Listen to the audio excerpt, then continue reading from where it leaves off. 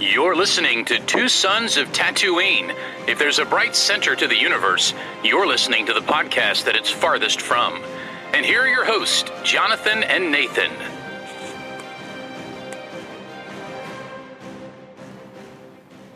Greetings. Welcome back to another installment of Two Sons of Tatooine, the podcast edition. I am Nathan, a.k.a. npbro, and joining me is my co-host and good friend, Jonathan Koan. Follow him on YouTube for lots of book things. On today's installment of the podcast, we're talking about a lot of Star Wars news topics, ranging from the Lando series, getting some new leadership, hopefully not too childish. Star Wars Eclipse still coming along slowly, but it's coming along. Lucasfilm rumored to be turning, potentially, Mandalorian Season 4 into a movie rather than another season of television. And lastly, a new Ahsoka trailer with many new details to discuss. And when we say new Ahsoka trailer, I don't know about you, Jonathan, but I have bumped into several fan trailers for Ahsoka that I keep getting confused with the actual ones. Yeah. And then like halfway through, I'm like, wait a minute, that's a fan-made edit right there. It looked really, really good until that one small point, and I'm like, wait a minute, okay. Mm-hmm. And it fooled me. I got fooled by a couple of them. But, so we'll save the Ahsoka trailers and stuff for last. That might be the longest thing we talk about, I don't know. But let's go first to a little bit of Star Wars news about the Lando series. Tell us, what is that news, Jonathan? Lando system. Lando's not a system. He's a man. He's a man. Whoa, what have we here? This is an interesting one because this was something that broke live, and it was fun watching it break live. The background piece is back in 2020. They announced that they were working on a Lando series with Justin Simien as the writer. Justin Simien. I'm not a huge fan of his work. He's known for some things like he worked on, most recently, Haunted Mansion, the movie he directed that came out last week. And he also was the creator and head writer on the series Dear White People. And so Justin Simien was set to write it, and they did not announce Billy D. Williams was returning or that Donald Glover. They didn't say either one of them. All they said was Justin Simien is writing it. And then we heard nothing for years. And 2021 passes, 2022 passes. We haven't heard anything about this thing. And all they say is, oh, we still got plans for it. It's just not happening yet.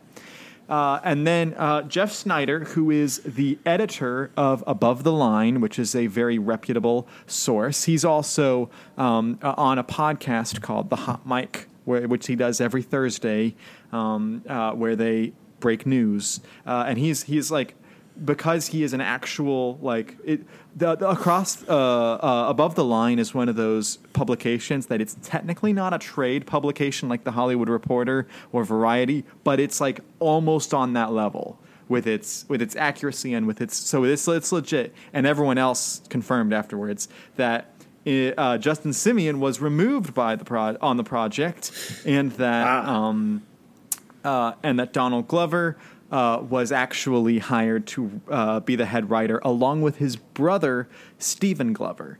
And where this gets interesting is that, because of the writer's strike, deals aren't allowed to happen right now. So this deal actually happened months ago. And Disney's been trying to keep it quiet because they didn't want the news to break quite yet. Right. And now this is where this part of the news is where it gets a little bit dicey because I don't entirely believe this. Justin Simien, this came out the weekend his new movie Haunted Mansion was supposed to release. This news broke, and so he put out an Instagram post saying, "I literally just heard about this." Like he says he didn't know he was fired until he saw that the news broke online. Oh my! Now, so if like everyone was taking that and saying, "Look how terrible Disney is. Look how look how awful they're treating their talent, stuff like that, yada yada yada." I think that there's some stuff to parse here. First of all, I believe that he's known for months. I think he didn't know the news was going to break until that point. He had agreed to keep it quiet because if it had broken, I mean, Haunted Mansion tanked at the box office. It could have done even worse if the news had broke that he had been removed from another Disney project, because people would have been like, well, they don't have faith in him anymore. So I think that he's known for quite a while, and there's a reason he's not been talking about it for the last year. And so I'm pretty sure that he knows, but I think Disney let him say he found out that way to help him save a little bit of face, to help him look a little better.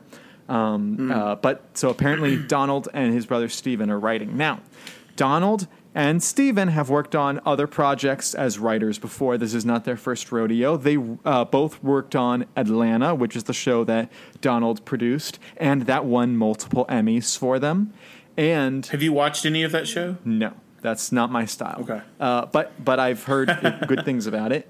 And then Steven's also worked on other projects, other movies and television before. At one point, he worked for Saturday Night Live, but he wasn't the head writer. He was just a member of the staff there. But he's worked on other things. Right. So it's not like Donald is like just nepotism bringing along his brother to write. It's like, no, his brother has actual writing credentials. And Donald has legitimate writing credentials.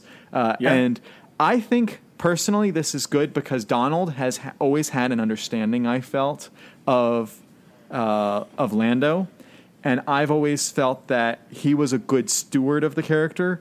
I felt that Solo wasn't perfect, but I thought that he handled Lando very well overall.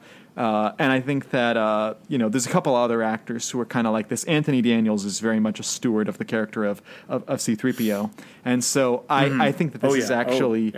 I think this is actually good, and I think it means it's more likely to actually happen because I think that they want to keep a big name talent like Donald Glover, and I think that he wants to do well because if this goes well, he's going to have a bunch new fans because there are people who stands to gain a lot. Yeah, he has a lot to lose, and I don't think he's gonna if this doesn't do well, I don't think he's gonna hurt too much from this.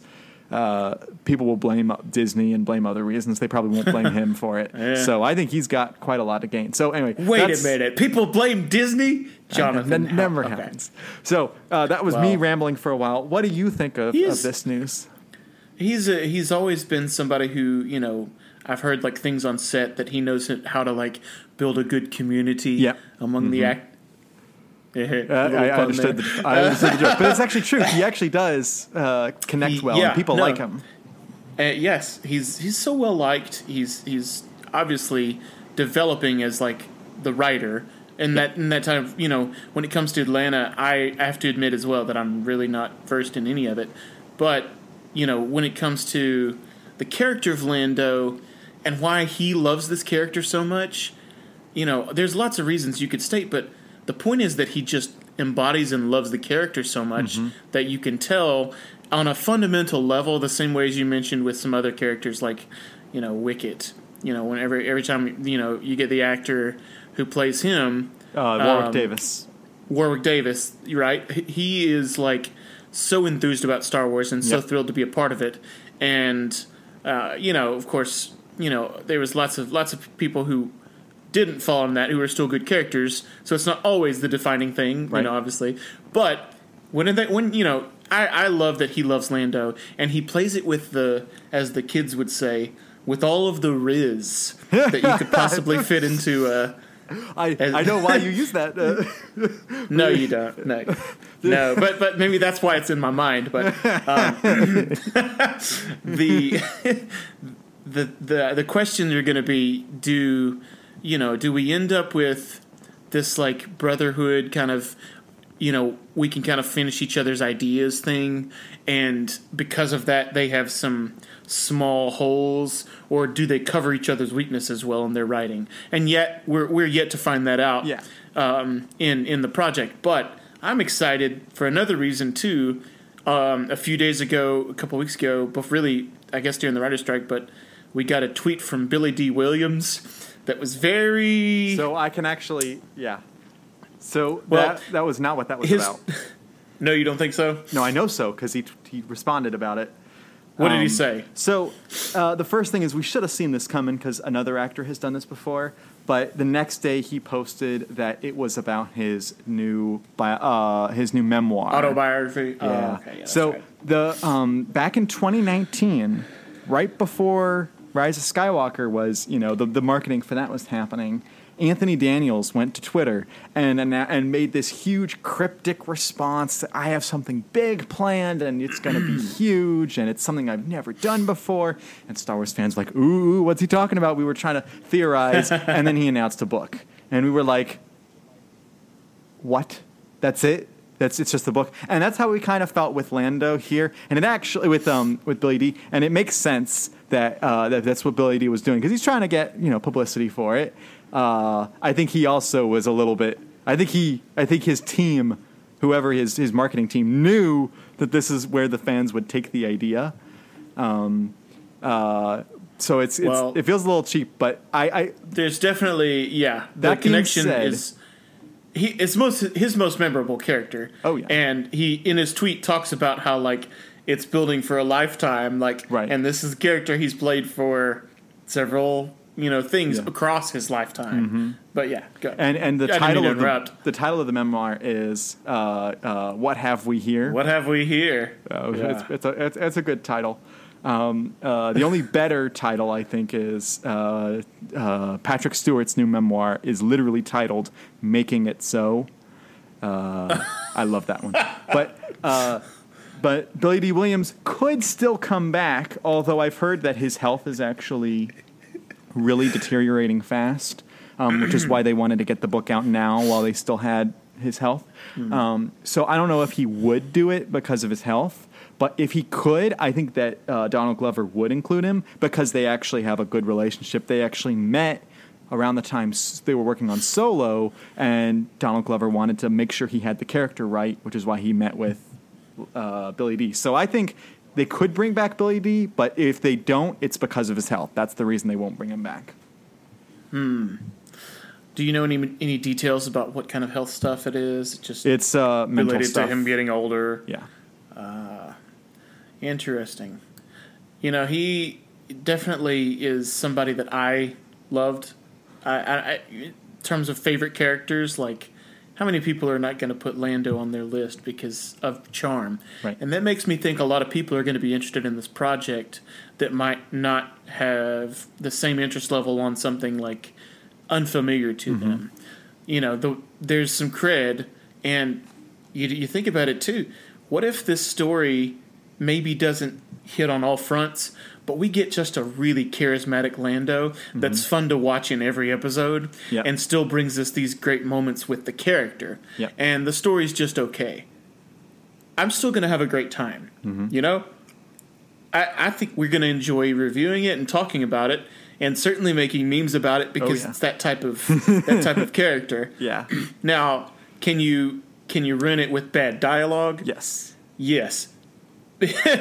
But he's known for having really good dialogue, so that's one of those things they have to make sure they kind of do well. And I think probably in his personal life, maybe, who even knows, Donald Glover might be a little bit inspired by the character and trying to become him in real life to a degree. So he's like, I kind of wish I was that, that charming. I'm not gonna touch that. What? What did I say that was so wrong? What's so wrong? Never mind. Not a skinwalker thing here. So, That's no. what we're talking So, about. I think that he'll get the character right when they write it, and if he takes his time with it, I think it can be fine. I'm most interested in this because I've always felt I'd love to see the Star Wars actors get involved in the production side of things. You look at Star Trek. Some of the best Star Trek movies are directed by the actors.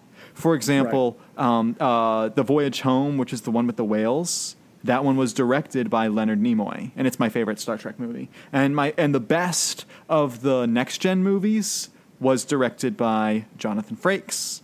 And so they have, and Frakes has been directing television episodes for, of course, forever. Right. So Star Trek has a long history of this, and I'd be really fascinated to, like, for instance, I know a lot of actors aren't writers, which is why they don't do this, but actors getting involved in the creation of the stories with their characters, I find really fascinating. For example, I don't think that Mark Hamill needs to be writing scripts because I don't think he'd be good at it. But if he was involved in the writing team, I think for a Luke Skywalker series, particularly if they bring in a new young Luke Skywalker, like they cast that one guy to play a younger version of him. But if you had Mark on the writing team and just like working with them on ideas and getting the character voice right and stuff like that, I think that fans would feel more confident in the projects and would feel that maybe the characters are reflecting what they used to better. Now, this doesn't always work when you have going back to Star Trek, Patrick Stewart was in charge of the ideas for the character in seasons 1 and 2 of Picard, and they had to specifically tell him, no, we're not going with what you want for the character when they did season 3. He said, I don't want to do this with the character. They said, we're doing this because this is what it needs for season 3. And so he was wrong. Patrick Stewart was wrong about what his character needed to do. So this is not an ironclad idea. But I think generally it could work. I think if you had, if we had brought in, if I'm trying to think of a good series that they could do. If they wanted to do like a Qui-Gon series, Liam Neeson doesn't care. But if you do another Obi-Wan series of like a young Obi-Wan, maybe have Ewan in the writing process. So something like that. That's my thinking there. Well, the actors. So I liken it a little bit to Smallville, which is one of my shows that influenced me a lot. And the growth out of Tom Welling is very evident when you hear him speak about the show. He does this podcast called Talkville with Michael Rosenblatt. So he had the character of Lex and the character of Welling. And both of them have, gone in different directions in their career. But they talk a lot about how many people that ended up in the writing, producing, directing gig were these really popular actors. And then they put their passion and knowledge into that, as they got older. And I think of kind of Tom in the same way. I don't think of Mark in that same vein, Mark Hamill. He seems to be like the guy who's, you can bring him involved in some different ways. Yeah. But he doesn't want to be that guy. He doesn't, I don't know, I could be wrong. Has he ever tried to direct anything? I don't know that he has.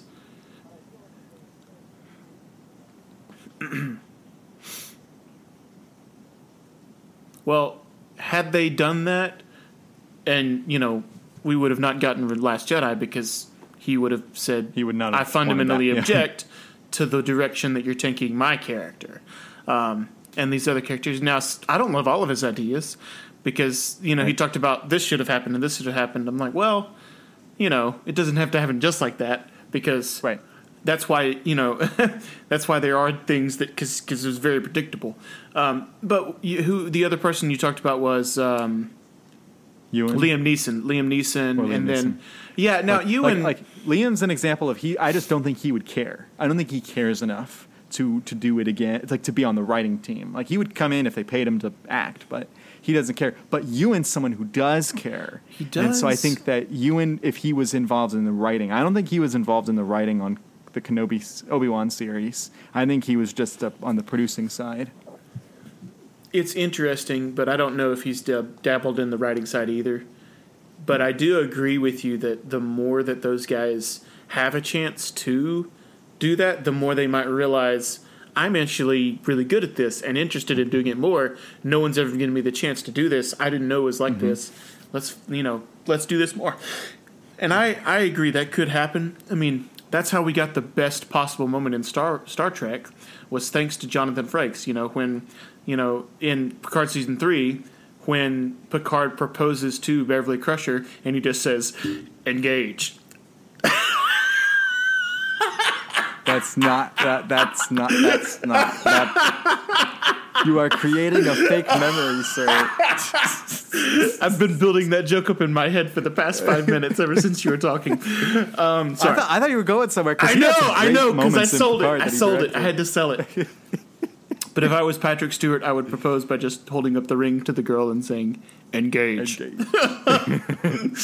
Anyway, but you're right. If we get them involved, people are in the... Like, there's a huge thing when it... Like, you can't even describe the amount of fans that come on board when they're like, oh, well, the actor who... They know this character. They're on board. They're helping the process. That gives me a little more confidence. And it seems like we're in a place where that kind of confidence is worth it to try and do whatever it takes to bring along. So maybe I tend to agree with what your points are. So moving to our second story of the day, we're talking about, this is a much quicker story to talk about, is Eclipse, the game from Quantic Dream. Now, for a while we thought Eclipse was dead because we had heard nothing about it. And we had heard that there were problems behind the scenes. Well, this report from Star Wars Newsnet, again, in the Star Wars world, they're not they get stuff wrong sometimes, but they generally have an idea of something. They sometimes have specifics wrong, but they have an idea behind something. And so this is what it says. I'm going to skip some of it. It says, sorry, it just skipped on me. The French news channel BFM TV features a new behind-the-scenes look that indicates that progress on Star Wars Eclipse is still ongoing. The video does not feature any new gameplay footage, but it does showcase the performance capture equipment that allows the studio to digitally recreate real actors' likeness, along with a demonstration of the sound mixing used to create the noises that will be heard in-game. Quantic Dream co-CEO Guillaume, I'm not going to say the rest of that last name, I'll butcher it, addressed concerns of a toxic work environment, allegations that plagued the company in 2018 and have tarnished its reputation, to the point where fans were discussing a boycott of the game due to Quantic Dream's involvement. In his words, the company is moving forward. It is really far behind us. We work with our teams every day. It's going very, very well. This sounds like a Donald Trump quote. We are focused on game development. It's the only thing that interests us. We decided to lead the studio in another direction, to have a perfect editorial control over our studio. As it stands, we are only going off the words of the developer, who may be seeking to reassure investors.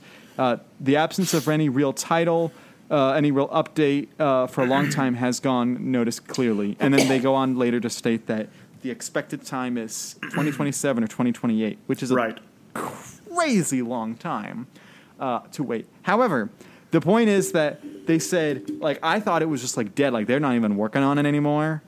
But this says they're still working on it. That, like, development's legitimately happening that they saw when they went in. So maybe. What do you think? Well, they do have that reputation that they kind of alluded to, and of overworking and not paying well. There's a whole lot of those things, that can, once they get out, spoil. And really, to address it now will only matter if things get better. If it keeps going on, then I think fans are going to be done. But it's possible. Today's, there's a lot of ways for that to get better. I'll say that Quantic Dream's other games, they definitely have a system that I like because of the replayability. You may not like the replayability as much, but frankly, the other day we were sitting there talking about KOTOR, and I told you to save right before a certain point, because then you could make a different choice and replay the ending and get this totally different thing. Ending.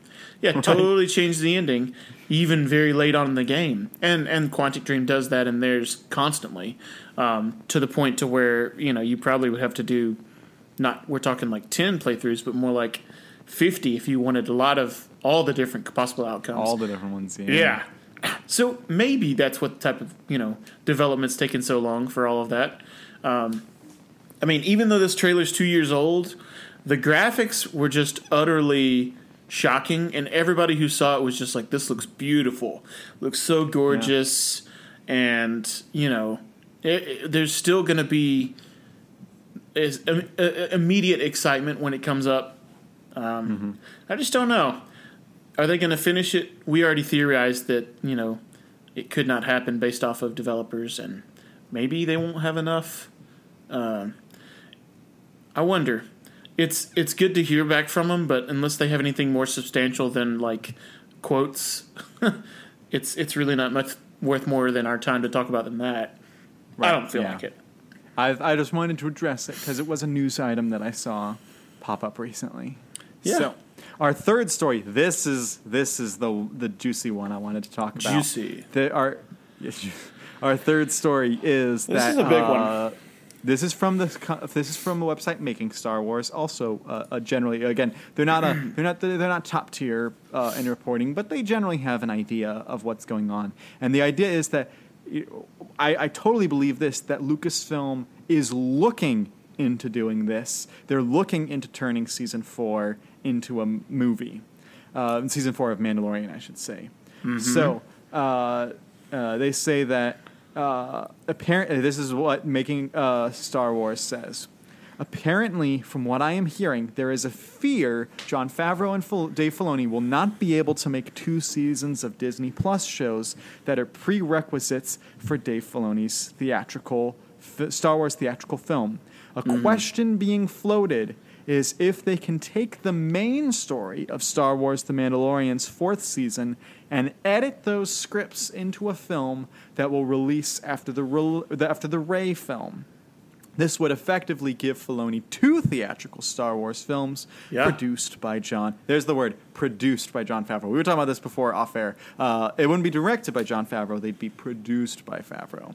We would lose the 4th season of The Mandalorian on Disney Plus for now, but we would instead experience that story as a theatrical film that would lead into Dave Filoni's original concept a year or so later.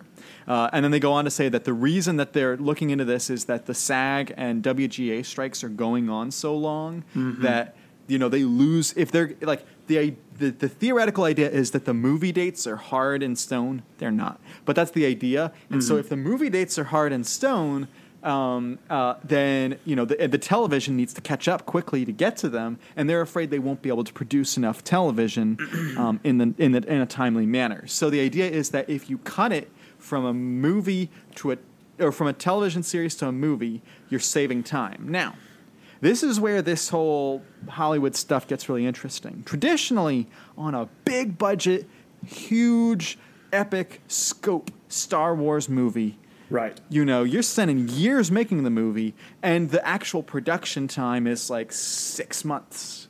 Sometimes longer, sometimes shorter, but 6 months. Mm-hmm. Now, on a season of television, which is like 3 or 4 times the length of a movie in terms of runtime, you're shooting it in about 6 months' time or less. Yeah. Because television can be shot faster. You're not doing as many takes. The VFX aren't quite on the same level. That type of stuff. And also the scale isn't as big because they're using smaller sets. Like the volume's not that huge, as big as some film sets. So, from what I gather, the reason they could do this as a movie is if you're only having to shoot 2 hours, but you're shooting it the way you would shoot The Mandalorian Season 4, you could probably shoot that in like just a couple of months, just get a single director to shoot that, and the editing process, you could do it in less than a year. So from what I understand, the idea behind this is that they can make it for cheaper and super fast, but it wouldn't be on the theatrical quality of some of the other Star Wars movies. It'd be on the quality of The Mandalorian, which is great for television. I'm just not sure if that would translate to movies as well. Yeah. I think part of the other reason is they're thinking that the Filoni... I'll say this and then hand it off to you. The Filoni crossover movie, when it comes out, there's going to be a lot more people that go to see that movie than have ever seen the television series. Now, a lot of people have seen the television series, up to I think about 10 million people, which is great for TV. But Star Wars movies sell anywhere from 70 to 100 million tickets, so they need to get 7 to 10 times that audience involved. What's the best way to do that? Have another movie come out that can lead into it. Yeah. And so the idea is that this would basically bolster the Filoni film by having Season 4 as a movie. So I understand the thinking, but I feel like this is like... they're putting too much thought into this. I think that they're unnecessarily complicating it. Another Star Wars movie, really, and it's not like once the Rey movie's set to come out in May, the Ahsoka movie's set to come out in December. Are they going to put this in between the two? Because there'll be 3 movies in 1 year for Star Wars. Shoot. That's crazy to me. That's not. Yeah. So, what are your thoughts on this? Well, first of all, I always appreciate how well versed you are in kind of just the process and the timelines and things like that. For the way that my brain thinks, I always find it useful to ask you a lot of questions. So maybe I can ask you some and you can help me place the timeline in some place. So in terms of the timeline normally for Mando Season 4, which has been written, Favreau has said has been written, but it obviously hasn't started any kind of production. We would be looking at maybe if they started filming, let's say the strike ended, they could start filming in October, November. Very, very, that would be the soonest possibly, maybe January. That's assuming they have all the casting done, they have all the previs done. That's assuming they have that none of the actors, because there's a problem. What if Pedro Pascal has another commitment? Or Katie Sackhoff, whoever is the actors, they might have another movie that quit filming because of the strike, and so they have to go do that first because of that contract, and so that means they have to delay this even more. So it could be even later. But let's just, for argument's sake, let's say October, November to start. And then so we got 6 months of filming.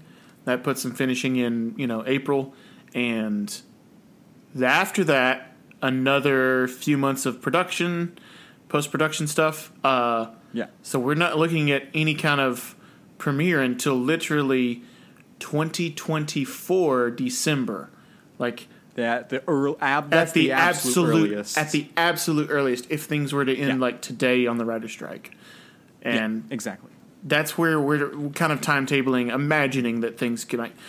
If we did a movie, would that change? Would that be any sooner? Would that still be probably about the soonest we would possibly get something? If we're assuming the strike ended tomorrow and they could start shooting in October, maybe they get the shooting done and the editing done and have the movie ready for release in a time crunch by September or October of next year. So you save 3 or 4 months, maybe. I don't... Right. They in the article, they cite the time as the reasoning, the time crunch, and I think that's part of the problem, but I think it's a bigger problem that people haven't seen, that the 70 million people haven't seen The Mandalorian. It's the 10 million. Well, I also don't know the answer to this question. What's going to happen first on the timeline? Ahsoka Season 2 or Mando Season 4? I would assume Mando Season 4, then Ahsoka Season 2 is what I would assume. That's what I would guess. But I could be wrong. And what if they only have time for one of those? Because is Dave directing all of Ahsoka Season 2? Is he writing? He may have already written it, but he certainly hasn't started the production on it.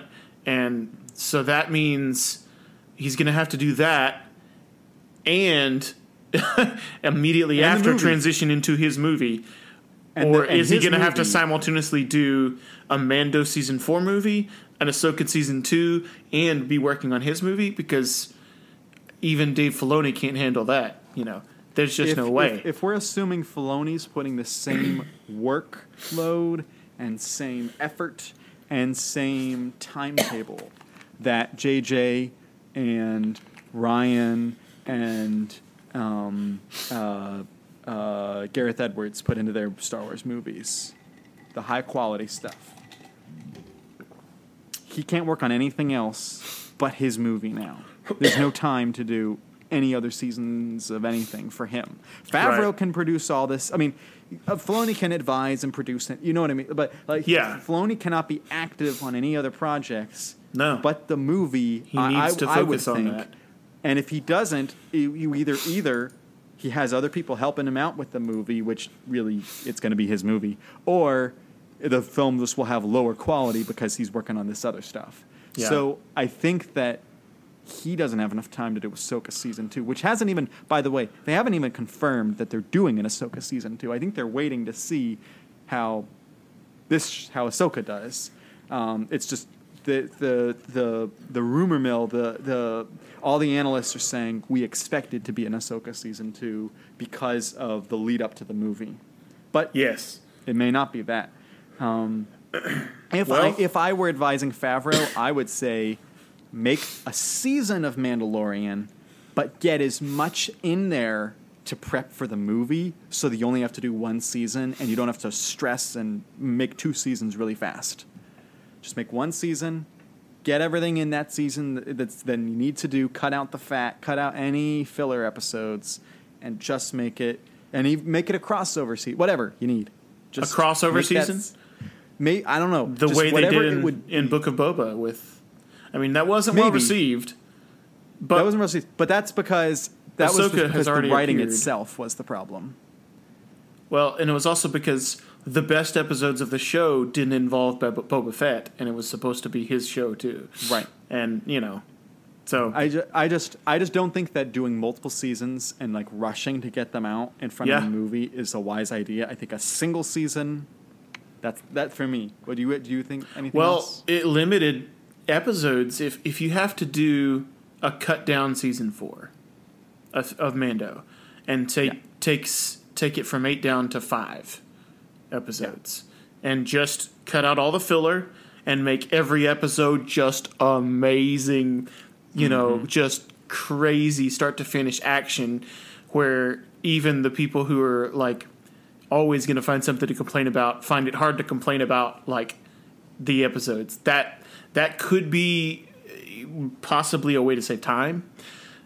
I think the question is that only they got, you have to ask what all has to be set up, and do we need Ahsoka season 2 to set up this and that and this and that, or is season 1 going to do a good enough job? Mm-hmm. Seeing that it's already finished, we can only imagine that that's a set endpoint that they already asked themselves this question. Is they already know, are we going to have one? Are we going to not have one? What are we going to do? And they, it depends on. For us, like, it was a success, but if they planned on an Ahsoka season 2 to happen, it's going to happen because they need that setup for his movie. That storyline. So I really, really hope that he has people that can handle that, so that because I think if both of us want to really see Dave Filoni succeed in his movie, I want his movie to like blow Star Wars back into the main conversation, and really. That could happen. I see it as possible because of this whole, Grogu blew up the scene. People are going to want to go see that movie a bunch of times.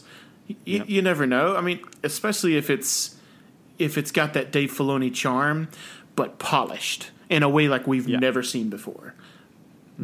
That's like, do you know what is like the Dave Filoni charm? Yeah. So... I would say that I'm going to put a pin in that because this next thing I'm talking about will lead into that. Okay. So we have scheduled first to come out is the Rey movie, which I would love to see because it's expanding the timeline. We're going further than we've gone before. That's May 2026, right? Yeah. So here's the thing with that. That's 3 years away. Whether they, I mean, that's I don't know whether less than 3 years away.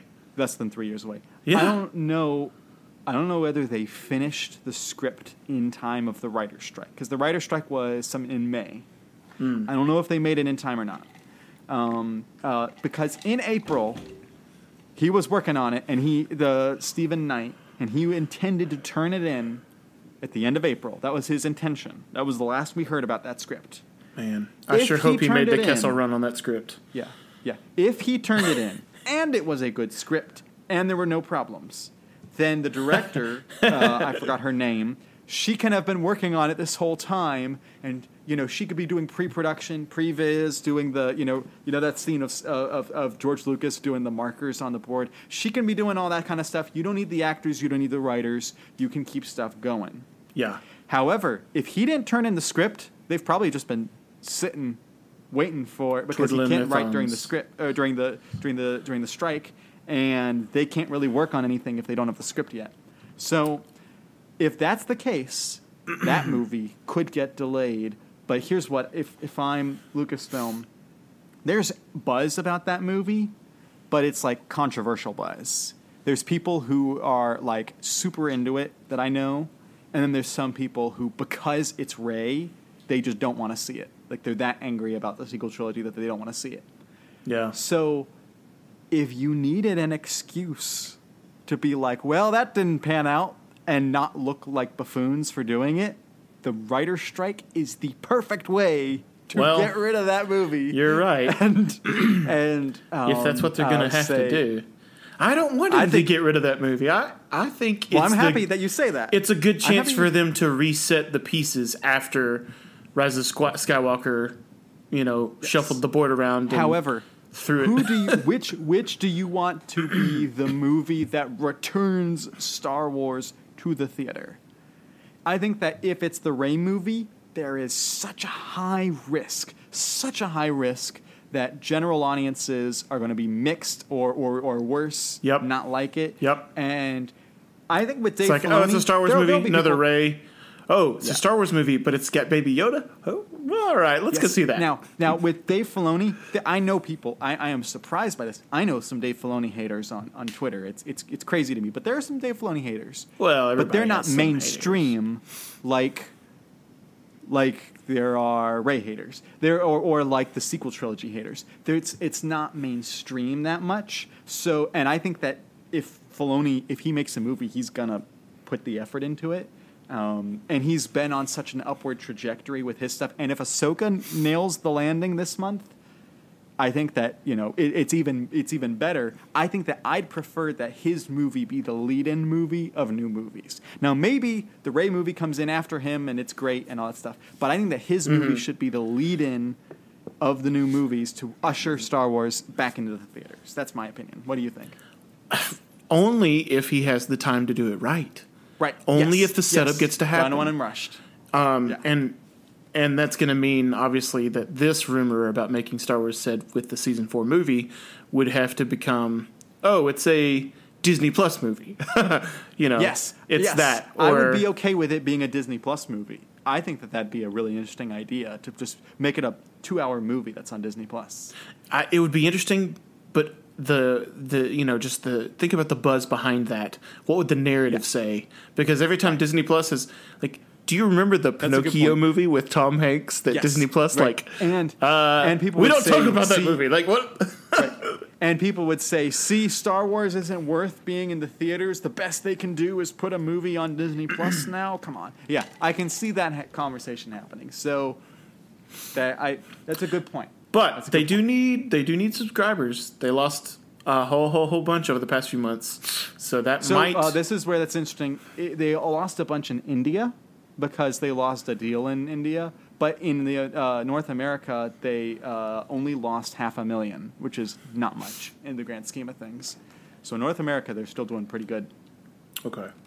Well, the third movie about the ancient Jedi... I don't know anything about the status of the pre-production or the script or the writing of that, but that was supposed to be like the second or third movie to be released anyway. The third movie. The third one. So that was the 2027. It's got the most... Oh, it's later than that now. It's been pushed to 2028. That's the one I've been saying from the beginning that won't happen. I'm saying that of the three, that's the most likely not to happen, especially since he just signed a deal to make Swamp Thing with James Gunn. Like, he already has his next project lined up, and his other movie with Lucasfilm just failed financially, Indiana Jones. So he may as well just cut losses. To do a Star Wars movie? I don't understand that. I guess if you're just not a Star Wars fan, but well, what are the problems that we could fix in Mandalorian Season 4 that we had problems in Season 3 by making it a film? Focus it entirely on Din and Grogu. That's one. Even though we love Bo-Katan, had no story whatsoever in Season 3. Right. They were sidelined.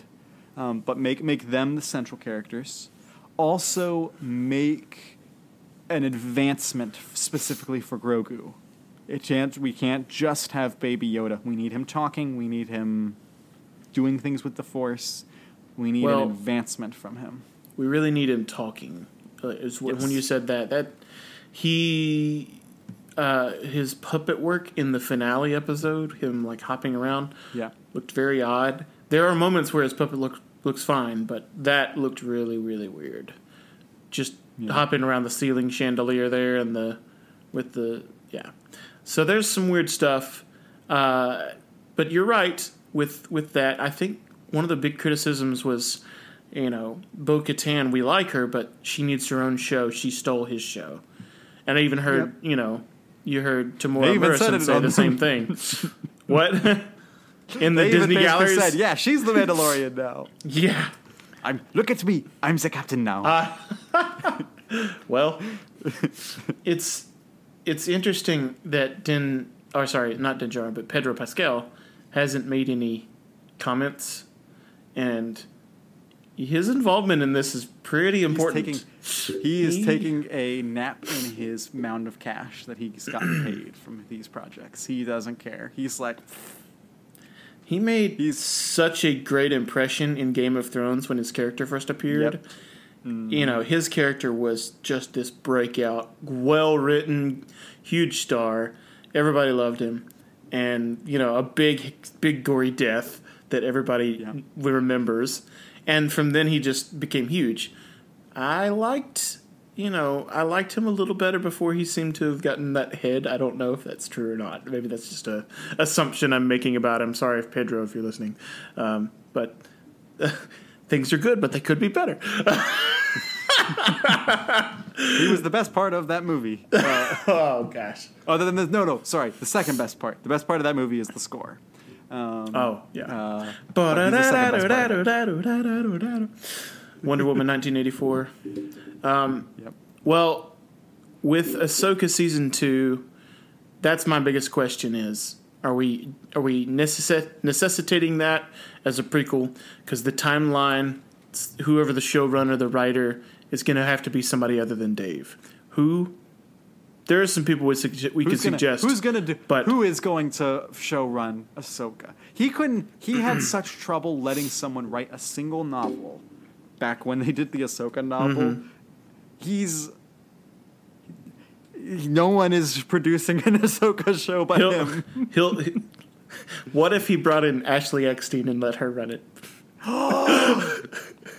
I mean, the one person that he would trust. He's like, time for you to learn. Go. She's not doing that. But I would love it. Love it. But that's not happening. You're the only person I trust with my character besides myself. Anyway, so we got to move on to one more thing, which is we do have the final Ahsoka trailer. I mentioned a few. But this is more of a TV spot trailer, but still. Yes. There's so many fakes out there. One of the fakes, I swear to you that I believed it at first because it had Matt Lanter's voice. And I was like, why are they using Matt Lanter, Jonathan? Why aren't they using Hayden? I love that, but I also want Hayden because it's Hayden and it's canonical for live action. Canonical. And I was going to mad text you, and then I was like, wait a minute, this is fan-made. What's going on? So, first of all, I would be okay with if they used Matt, but would? It makes more sense. It makes more sense that they use Hayden, but I'd be okay if they used Matt. If they used Matt, they should have used Ashley. Like if they'd gone that direction, right? Yes. But if they're using Rosario, it makes sense that they use Hayden. But dude, Ashley would be so mad. She's like, you got Matt Lanter, but you didn't get me. Exactly. Which Matt Lanter's already been in The Mandalorian, so true. He's already been. The reason I pointed out this specific one, and I know I haven't been fooled by those fake ones because I just look for the ones specifically released by Lucasfilm, by their Star Wars YouTube channel. And so on the one that's titled Now or Never, it was a good... I really liked this one, but specifically at the 24-second mark. I don't know if you have it pulled up.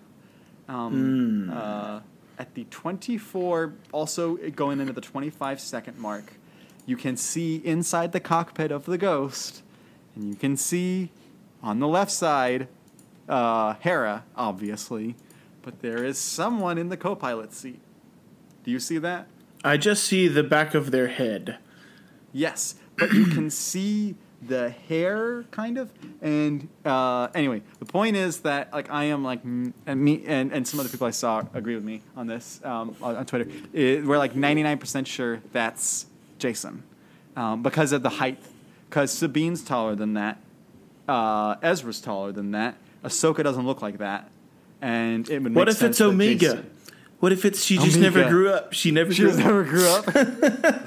Live action Omega. Dad, Tutamui's here. No. No, I think you're onto something.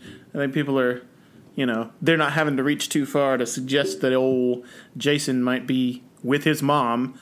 And we had the Lego set of the Ghost release that has a Jason Syndulla figure that has kind of like blue-black hair, like it looks like in the trailer. So that makes me pretty excited because that's the first live action we've seen potentially of this character. I feel like, and the rest of the trailer is cool too.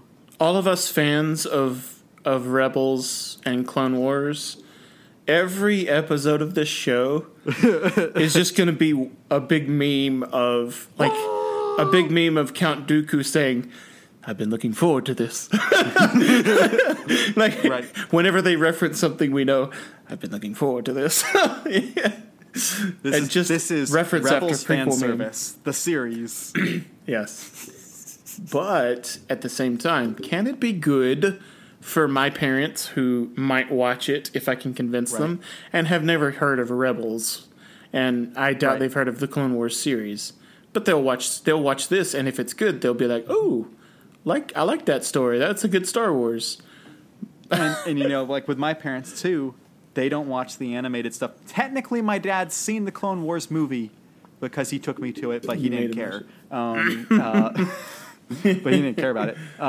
But they've watched Mandalorian and Book of Boba Fett, and they saw Ahsoka in there, and they just were like, "Oh yeah, it's a Jedi. Cool. Yeah, we'll go along with this." They were totally happy with it.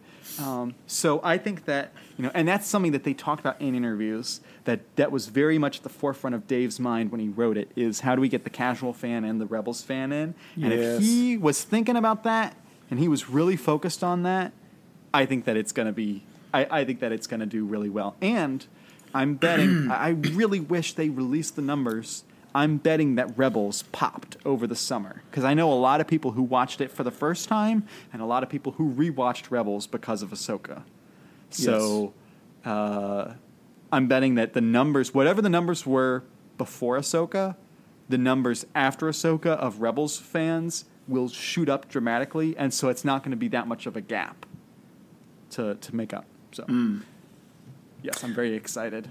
There is a branch of the Star Wars fans that we like to call the Wear Lightsaber bunch.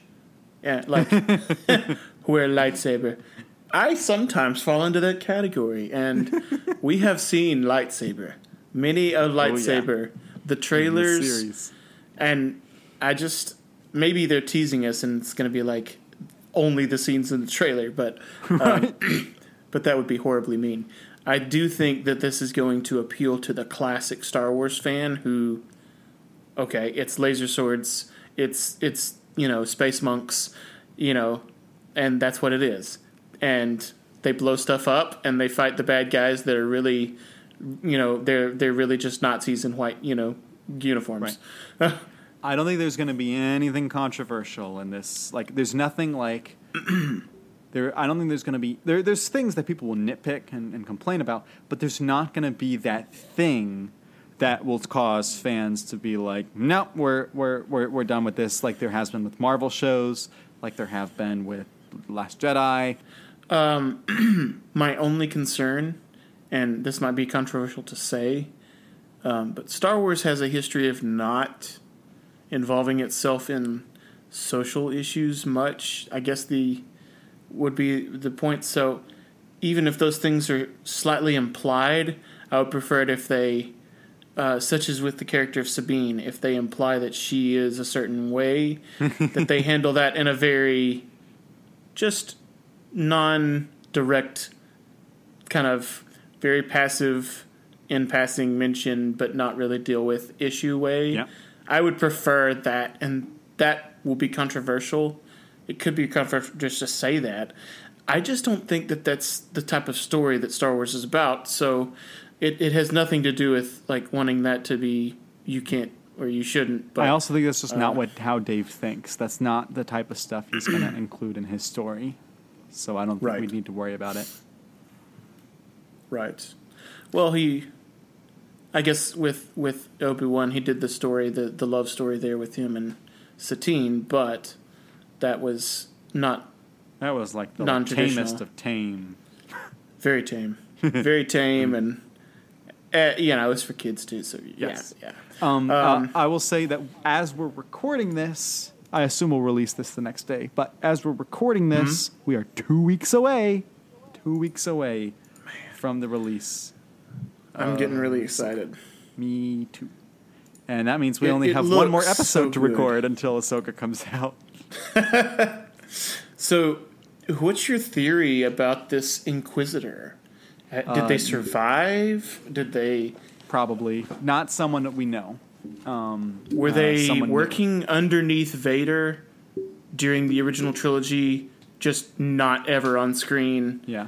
but they were around, and he was just like, go do this and you'll, serve It's the kind of empire. like the way that Timothy Zahn used to write Mara Jade back in the 90s. He would write it as, oh yeah, she was always there. She was at Jabba's palace. She just the camera never got around to showing her at Jabba's palace. If it turned a little bit more, you'd see her. That's what he used to say with his. That's how this is going to be. It's like, oh yeah, the Inquisitor was always there.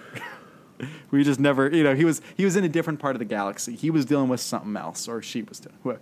The Inquisitor was dealing with something else. So, I'm sure they'll spackle that. I'm not particularly worried because they also have to deal with the how did Balin Scroll, his character, how did Hadi survive, things like that. And I think that they'll deal with it. Man, such a long time. I just thought that Luke was it, and that's the movie led you to believe. Yeah. Because Yoda says it, the last of the Jedi you'll be. So that's what I believed. I just took it at face value. Right. You just do that, and then we get to the prequels and like, oh, this Jedi, it's so cool, it's so awesome. But I knew in the back of my head, all of them had to die because Right. Luke would be the last one alive. Mm-hmm. Well, bend the rules a little bit, and now you've got Ahsoka's not technically because she left the Order, and don't know you got about Ezra. Ezra. But he was trained. He was trained, but he was never really knighted type situation, and he lost in the unknown regions and. Technically this and that. So And now, if you go with like Legends, boy, so many Jedi survived to the to post Return of the Jedi from before, and they were full knights. So they would just spackle it and say it's the last of the Jedi that Yoda is aware about. That's how you spackle that. Last of the Yeah. Jedi you will be that Yoda's aware about. And also, it's when a character says a line like that, you have to think they're trying to impress upon this character the weight and the Yes. significance of what they're about to do. Not so much just give us exposition for the entire universe to build our facts in our book of lore Yeah. around. Yeah. It might be true, but Typically- it might also not be exactly precisely true because they didn't know everything. If they were telling the Return of the Jedi story in the novels, they would never have had that line in there because the novelists are always told, don't limit what you can do. Like don't say you are the last of this because what if we want to be able to write more of this? So novelists know we're very careful. We don't like absolute statements when it comes to numbers or stuff. That's the reason that they very much are hesitant to give a legit. We don't know a legitimate number. How many Jedi were around when Order 66 happened? Like they say, tens of thousands. We don't have a concrete number because as soon as they give that to us, that limits what they can do with it. So I think it's Well, that's better why to just not know. Return is always so great of a rewatch for me because I know there's nobody coming to save Luke. Right. There's no other person, and he's always had somebody save him. Han saves him, and then Obi-Wan shows up to help save him. When he fights Vader in Empire, Leia shows up because she senses him to rescue him from the bottom. There's always somebody there to save him. In return, he knows. And that's why he's going there to die. He accepts his death in a very Harry Potter-esque moment. Yes. You know, but just before before the actual was written. But it's still I'm ready to die. Are you? And that whole story revolves around, to a degree, that line that we just talked about. Mm-hmm. If that line hits and is delivered, then the audience and me as a kid watching it really feels the weight of that. And I did. I felt so engrossed in that, like, just the feeling of he has to do this. It's Luke's time now, and he does. And it's awesome. Hey, we know, you know, I was talking beforehand. I was like, I don't have a lot to say about Eclipse. Are you sure we're going to have enough? I'm not sure how much I have to say about Lando. You just rolled away with Lando, and we have plenty to talk about. This was a fun discussion. I always love talking with you because when it comes to all of these things, like the production times, and you're so involved in the process and the knowledgeable, I just appreciate that you know so much. And, of course, too, that you always source things when there's rumors, and you're like, this is believable, this is, you know, because of these sources and because of the people, versus... Well, you can't just trust anything that, you know, a certain masked YouTuber say. You can't just watch a Doomcock video and say, "Well, it's happening. Kathleen Kennedy's fired." And then he says, whatever. "This is my source," and I'm like, "That's your source? I'm supposed to believe that person?" All right. We're gonna he's going to be right about some things eventually. He will be right about something, and then we'll all just be like, 1 out of 100. Blind squirrel always finds the occasional acorn. Yeah, well, he's entertaining nonetheless.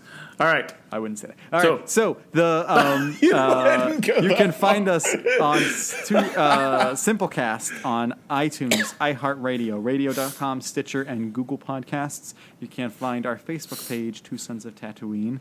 You can find my YouTube channel, Jonathan Koan, for all things books. My Twitter, at Jonathan Koan, for general stuff, cultural stuff. You can follow me there. And then I write Star Trek reviews at Roku Depot. But until next time, I'm Jonathan.